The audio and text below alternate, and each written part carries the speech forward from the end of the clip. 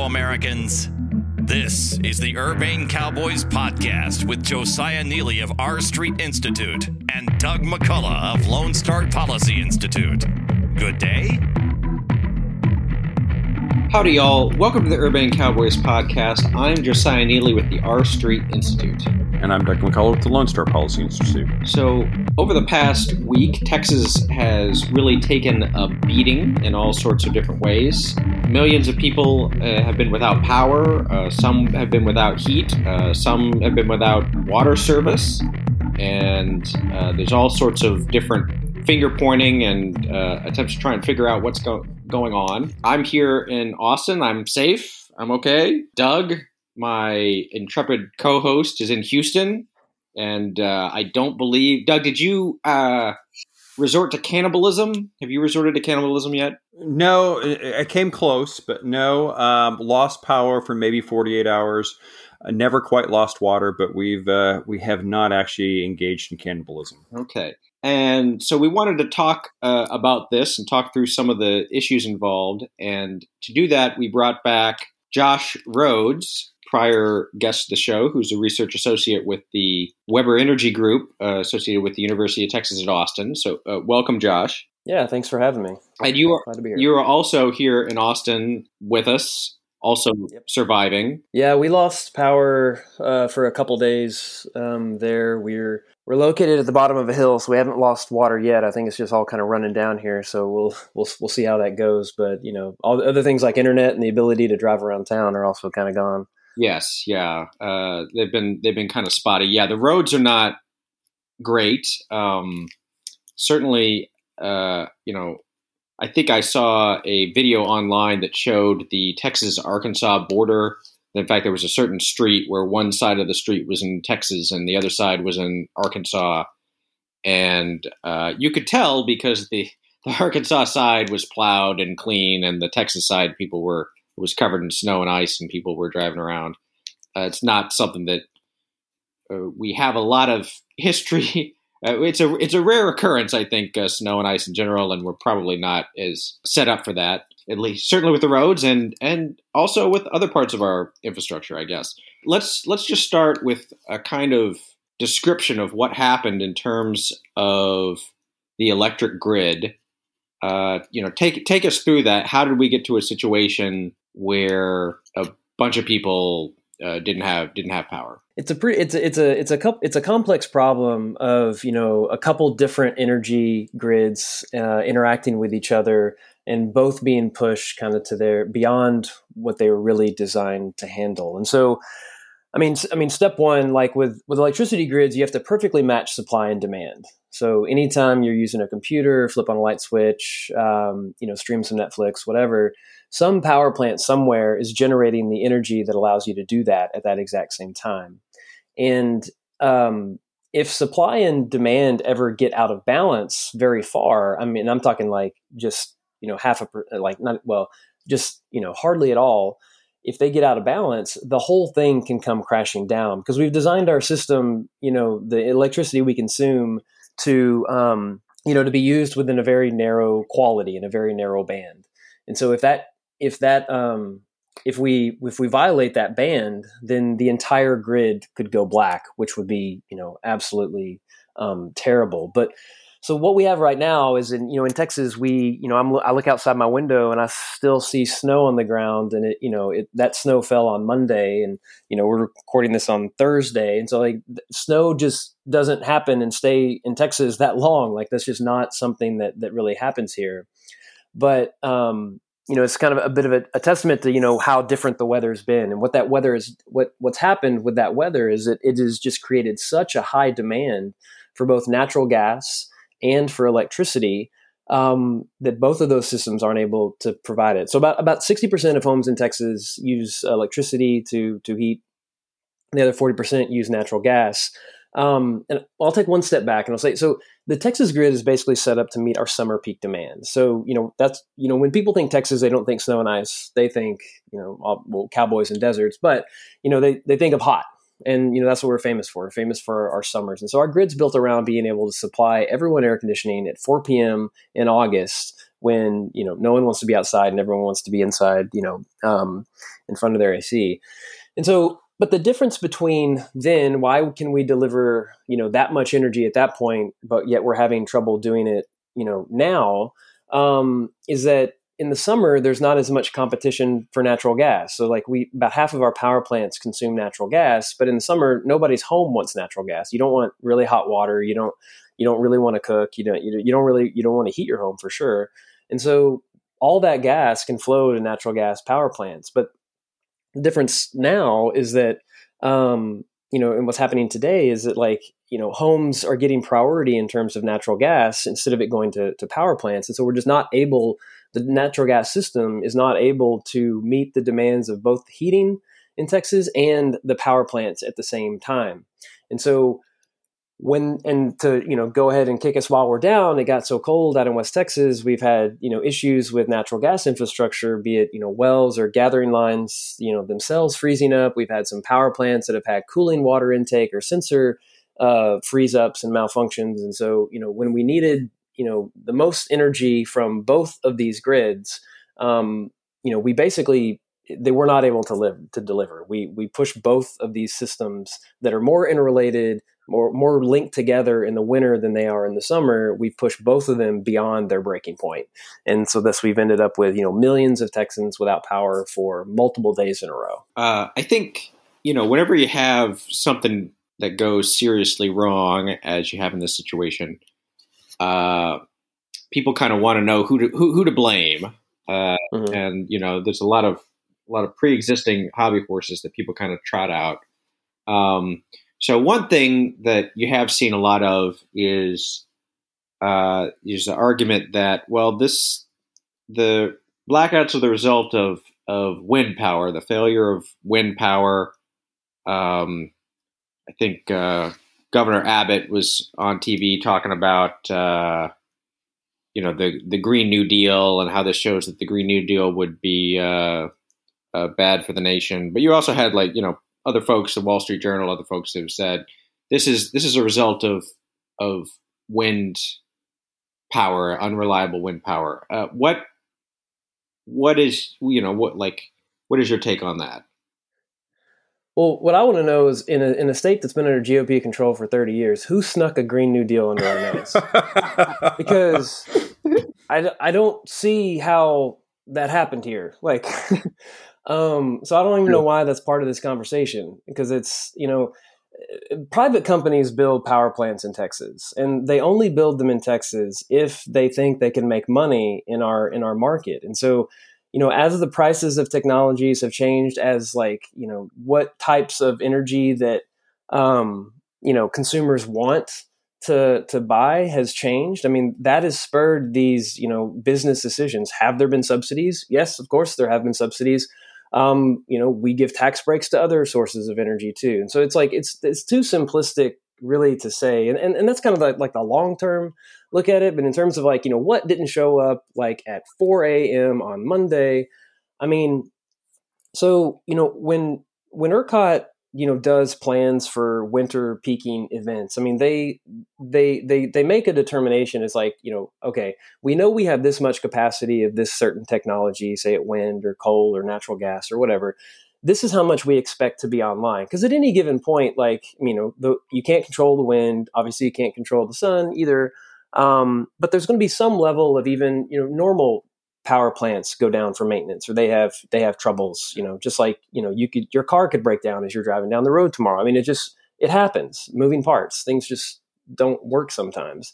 And so, but when they were looking at, okay, how much are we going to rely on wind? They were really only relying on wind to provide about 10% of our, energy at any given time.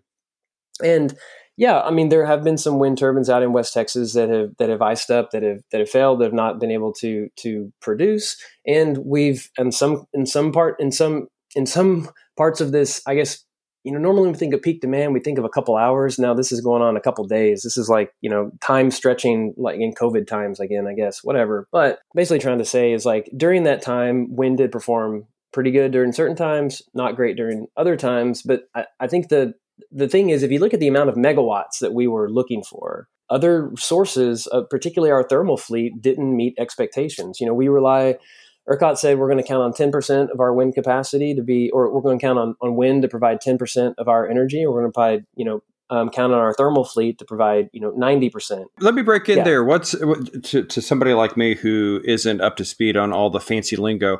What's a thermal fleet? So our thermal fleet is just, it's basically consists of our natural gas power plants, our coal power plants, and our nuclear power plants. They're basically anything that burns something to make electricity. It's called thermal tot. And so at about, between 30 to 40% of our thermal fleet, was offline during this time. So, it also did not perform well. And some of the reasons it was offline because we weren't able to deliver fuel to them, some because they tripped offline for freezing issues. But again, down plant's a down plant. It's not making electricity, and it's contributing to, people not having energy at their homes and not having heat. Yeah. So there are two, I think more, I don't know if sophisticated is the right word, but, more nuanced arguments that I've heard on the wind issue. One has to do with, whatever was going on at 4 a.m. on Monday was going on at 4 a.m. on Monday. But the reason why there wasn't more thermal capacity out there is because we've seen a lot of retirements over the past decade or so, particularly of coal plants, and at the same time that you've seen a lot of new wind coming online, and there's arguments about subsidies or other, preferences for wind power, and so maybe that is why wind is really responsible, is because they've kind of crowded out through lower prices, through lower prices in normal periods. They've crowded out and forced out of the market, these other thermal plants. And so when the crisis point came, there just wasn't the proper margin to deal with that. What are your thoughts on that? Yeah, no, anytime a new resource is on the system, it has a potential to beat out an existing one. But I just kind of go back to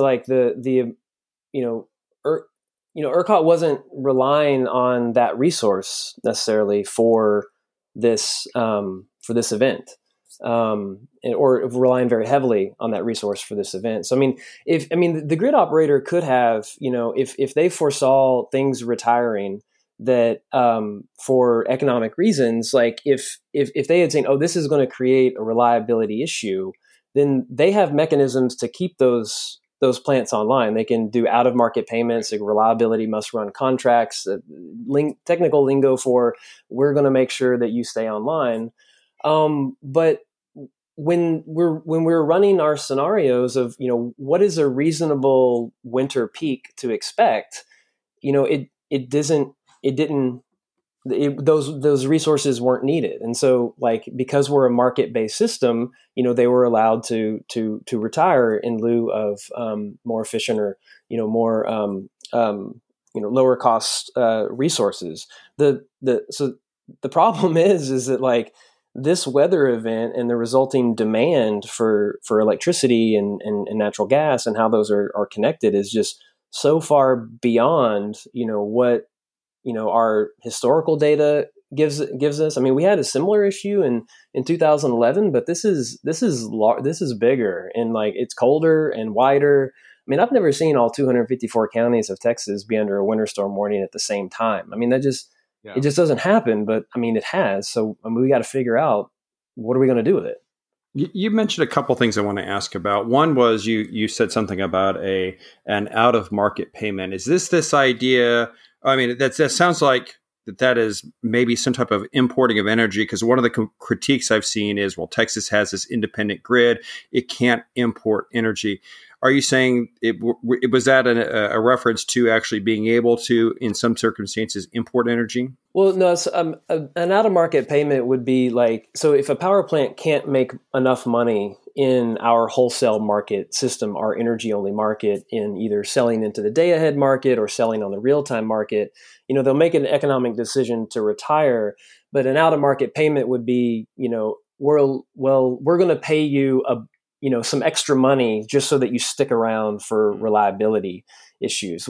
We do have some connections to other grids, but they go through a DC. The electricity system is alternating current, but we have some direct. We can have some DC ties with other grids, and the Federal Energy Regulatory Commission, which does not regulate Texas but does regulate the rest of the grids in the U.S., has deemed that okay. So we can, and the reason Texas isn't regulated by this federal body is our grid doesn't cross state lines and it doesn't trigger the Interstate Commerce Clause, and so there's that, but then they've decided that these DC ties are okay, and that's just lawyers agreeing on something. And well, and we talked about this just before the show started. Other areas around Texas were pretty battered as well. So the idea that Texas was suffering through this because we couldn't import electricity, that's probably not the answer either, is it? Yeah, I mean, the grid to the north of us, the Southern Power Pool, which goes basically from Oklahoma to North Dakota, they're also having blackouts. I mean, they weren't as bad as ours or as widespread, and I think they were actually able to roll them. But and then Louisiana was also having issues with power. They've been having issues with power the last few days. So our immediate neighbors necessarily, wouldn't really have been able to help us out. So I mean, if we're going to have that conversation about importing power, moving it around, we'd probably need to talk about it on a continent-wide scale. Okay. And then I've seen other people try to make a case that somehow this is about the market design. Is there a case to be made that the fundamental design of the Texas electricity market is responsible for the events that happened this week, for the poor planning, for the lack of winterization? Does it have anything to do with the market design itself? How does it function normally, and how did it function this week? Yeah, so I mean, the way the Texas market is set up is it's called an energy only market, which means that power plants only make money in our market if they are generating energy and selling that on the wholesale market. There are other grids in other parts of the country that have what they call capacity markets, which power plants can get paid for basically just existing. And in theory, a power plant could never produce energy, and it could still get enough, and it could still get paid just for existing, for being there, just in case it needed to be called on. And that's why it's called capacity, not an energy market. But the thing is, the thing about that is that each of the different types of markets, have a planning target. And when we looked at our winter needs, like what we thought we would need, the ERCOT, thought we were okay given the load that we planned for. So even if we had a different type of market, we probably would have been planning for the same amount of capacity that we have right now. I mean, it'd have been a bit of a different story if ERCOT had said, oh, geez, we don't have enough power plants. We think we're going to be short going into the winter time. Like that would have been a different story. But what they were planning for, would be a standard, planning scenario across any type of grid, be it vertically integrated or a capacity market or all of these any other types of things, you would have been planning for the same event. And so you would have roughly gotten probably a similar amount of power plants on the system itself. And so I don't think that we would have magically had a whole bunch of extra capacity around just if we had a different type of market. And just on that point, you mentioned before this idea of the out of market payment. So I mean that would be one way to sort of almost blend the concepts, where you'd have a market for electricity, but you would be paying, it seems, if I'm understanding the concept right, you would be paying some generators to exist, to have the capacity of, I guess, surge capacity, if you will. Am I understanding the concept right? Yeah, I mean, it's kind of like a case-by-case capacity market by any other name. I mean, but it would be an understanding that it would be a short-term fix. It's not something that it would be something if like, okay, for the next 2 years while this other resource is getting built, like we're going to make sure that this one sticks around, even though it wouldn't be able to make money. We just think we need it for reliability. But it's not something that you would do that for 30 years for. That would become a capacity market, or I'd basically become like a regulated rate of return type thing. It'd be outside of the the idea that our market's built on. Yeah, if we had a capacity market, then given that the issue is either plants can't get at natural gas, or they can't operate because they're frozen. Presumably, some of the plants that had won the capacity auctions and that we had been paying money to would still not have been able to deliver, right? So, I mean, you'd be in the same situation, except you would have already paid people to do something that they weren't able to do. Yeah, so I mean, you'd have this probably the same amount of capacity, and it still wouldn't be able to make energy. So I mean, that gets to like an issue there with like getting fuel to those power plants, regardless of what mechanism you designed to incentivize those power plants existing in the first place. I mean, I think one of the issues, and we can talk about it more, is might be that these power plants don't have firm contracts. They for natural gas, they have interruptible contracts generally. Right. And so if I'm a power producer and I have if I'm a natural gas producer and I have a bunch of interruptible contracts, like I'm going to do some kind of calculation based on how often do I think I might not be able to deliver natural gas for a certain price and all this kind of stuff, and I'm going to invest in my infrastructure accordingly.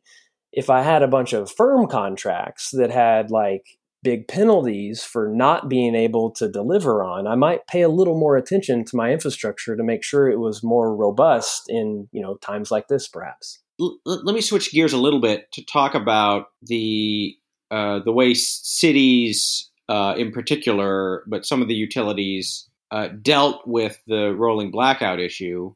Here in Austin, there was a plan, I think, to say, okay, if you face a situation like this where there's not enough supply to meet demand, you're going to do rolling blackouts. And I think the city had a plan where you were any individual location was supposed to be off for no more than 40 minutes. Hopefully less than that. Like you're off for 15 minutes or 30 minutes, and then you come back on, and they put someone else out. And it seems that did not happen. It seems that what happened instead is, a large part of the city went out and stayed out, and other parts of the city, including myself, never lost power at all or lost it only briefly. What, to the extent that you know, what do you think went wrong there? Yeah, so I mean that's an issue that hits pretty it's pretty hard at home, because I mean I was one of those that lost it for multiple days at a time. Wow. When the grid operator assesses the situation and says, okay, we do not have enough power plants online to meet the demand that we have right now or it's coming, they in turn order the transmission and distribution utilities, which include folks like Austin Energy, CPS San Antonio, Encore, CenterPoint, other things, perhaps in the competitive choice regions of Texas. They order them to reduce their load by a certain percentage, or a certain number of megawatts or a certain number of percentage, and it's up to those transmission and distribution utilities on who to turn off and who to leave on, and then, if possible, how to roll those outages through their system. But each of those transmission distribution utilities, they have a certain number of circuits on them that they want to keep online basically at all costs, and so these are like hospitals and emergency services and police and other critical infrastructure, water treatment plants, sewer treatment plants, things that we really don't want to go offline because it could be a bad situation for life and limb. And what they're telling us is that when they turned off load and left on all of their critical circuits, that they just did not have any more power to allocate. And so there was no one that they could turn off so that they could turn someone else on, because if they turned off anybody, it would have turned off one of these critical loads. That's definitely, and also, so that's, what they're telling us. I mean, I will say, like, it would have been nice if they knew that, like, if they're like, hey, we're going to do rolling blackouts. It's going to last 40 minutes. Then they go through the process and they're like, actually, no, this is going to last. We're not able to roll. This is what it's going to be for the foreseeable future. Like, that would have been a nice heads up to have. Like, there was some miscommunication there. I will definitely give them that. Yeah. And some of it, I mean, obviously some of this happened in the middle of the night, but there was, I think, a little bit of warning that we were in a serious situation because they knew about the weather coming. So in that sense, they probably could have stood to be a little bit more prepared or communicative, at least. Yeah, I mean, it's it's tough because, I mean, I've remembered times when, like, schools have called off school because we think a winter weather storm's coming, and then all of a sudden it's 70 degrees by the end of the afternoon, and there's some level of calling wolf that, like, right. So I mean, it's a tough call. Like, I mean, yeah, should we have known more? Sure, yes, we should have. Maybe we should just always err on that side. So one of the things that I've seen people talk about, and I find a little bit more credible, is this idea that there was a failure to winterize, and that you could look much further into the north in the U.S. and into Canada, and they deal with harsh winter weather on a regular basis. It's easy enough to just say, oh, we should weatherize. What can you talk a little bit about maybe the economics of that, the incentives around how do we get better weatherization of our energy portfolio? Or is this something where we incentivize it? Do we need to mandate it? Talk a little bit about that.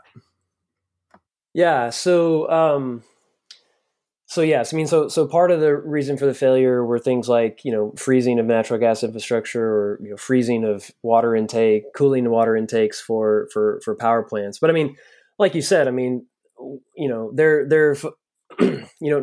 natural gas is produced in North Dakota, and it definitely gets colder than it got here the past ways. And, they have wind farms and nuclear power plants in, Minnesota and places like that. So, I mean, there's, these types of systems, can operate in those conditions if they're built for it, if they're designed for it.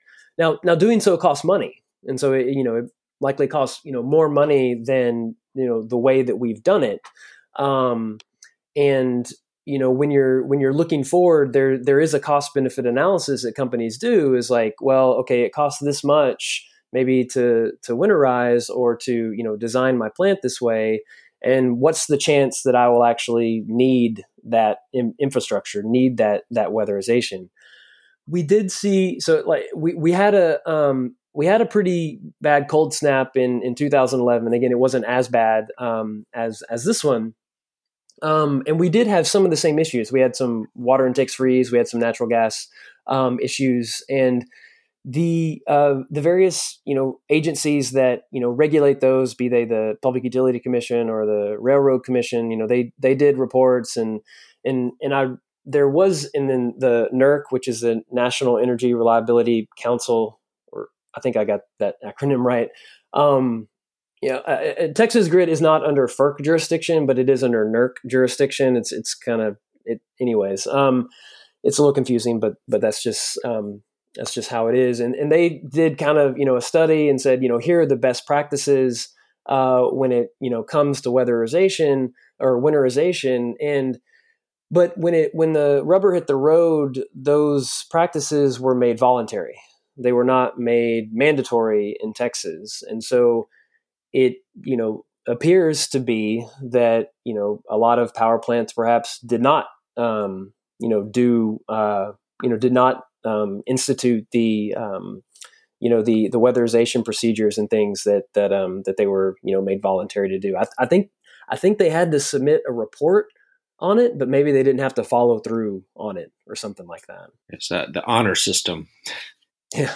Oh, well, let me ask you this, see if you have a perspective on this or not. So one thing that I know has kind of gotten people's hackles up is that the ERCOT board of directors includes a number of people who do not live in Texas, right? In fact, I think some of them may not even live in the United States. And I've seen that there are calls, there's legislation to try and say that the board needs to live in Texas. Is there a real value add there for the board members? I know in general, not all boards are created equal, for one thing. But I don't know if you have any thoughts on that, or if it's if you don't really have a settled opinion, or it's just not an important issue, you can say that too. But well, I mean, I don't think that's really,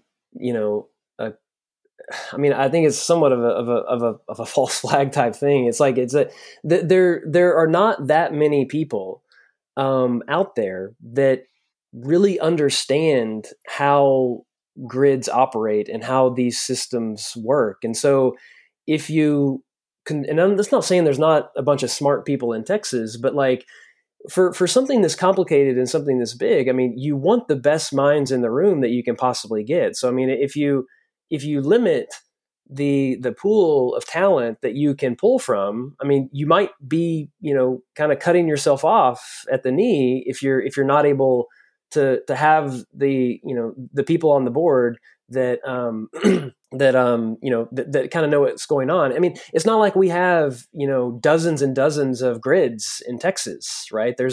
We have one, and, there's, a dozen or so sprinkled kind of around, the U.S. and then there's some in other countries. And so, to find people who have like this intimate knowledge of kind of how the whole inner workings of that's going to be a relatively small number of people.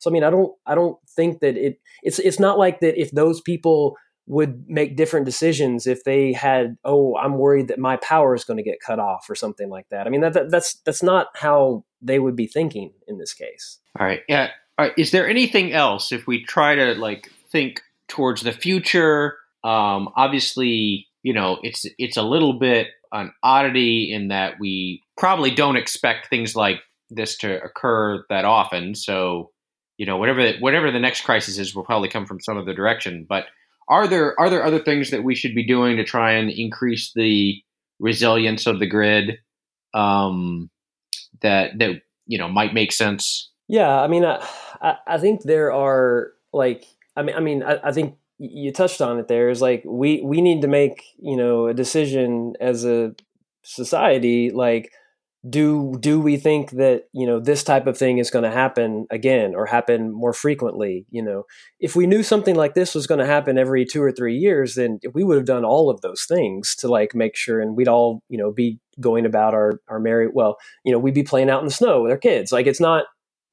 Things would be fine. But, if we think this is a once in 30-year event, if we think it's a once in a 120-year event, like I think I've seen some numbers tossed around. I mean, yeah, we have to make a decision. I mean, how much insurance are we going to buy? It's a classic thing we have to do in a lot of aspects of our life. All right. Our guest today has been Joshua Rhodes. Josh, thank you for joining us. And to all of our listeners, stay safe. Thanks for having me.